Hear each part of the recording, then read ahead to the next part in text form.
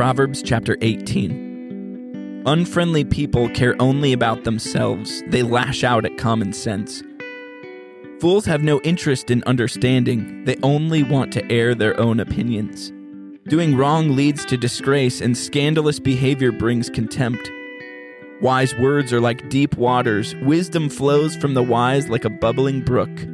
It is not right to acquit the guilty or deny justice to the innocent.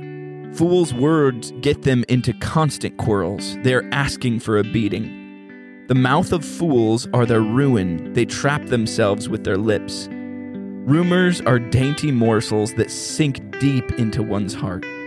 A lazy person is as bad as someone who destroys things. The name of the Lord is a strong fortress. The godly run to him and are safe. The rich think their wealth is a strong defense. They imagine it to be a high wall of safety. Haughtiness goes before destruction. Humility precedes honor. Spouting off before listening to the facts is both shameful and foolish.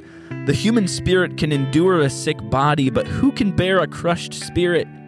Intelligent people are always ready to learn. Their ears are open for knowledge. Giving a gift can open doors. It gives access to important people. The first to speak in a court sounds right until the cross-examination begins. Flipping a coin can end arguments. It settles disputes between powerful opponents. An offended friend is harder to win back than a fortified city. Arguments separate friends like a gate locked with bars. Wise words satisfy like a good meal.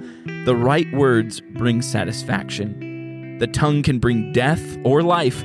Those who love to talk will reap the consequences. The man who finds a wife finds treasure, and he receives favor from the Lord. The poor plead for mercy. The rich answer with insults. There are friends who destroy each other, but a real friend sticks closer than a brother.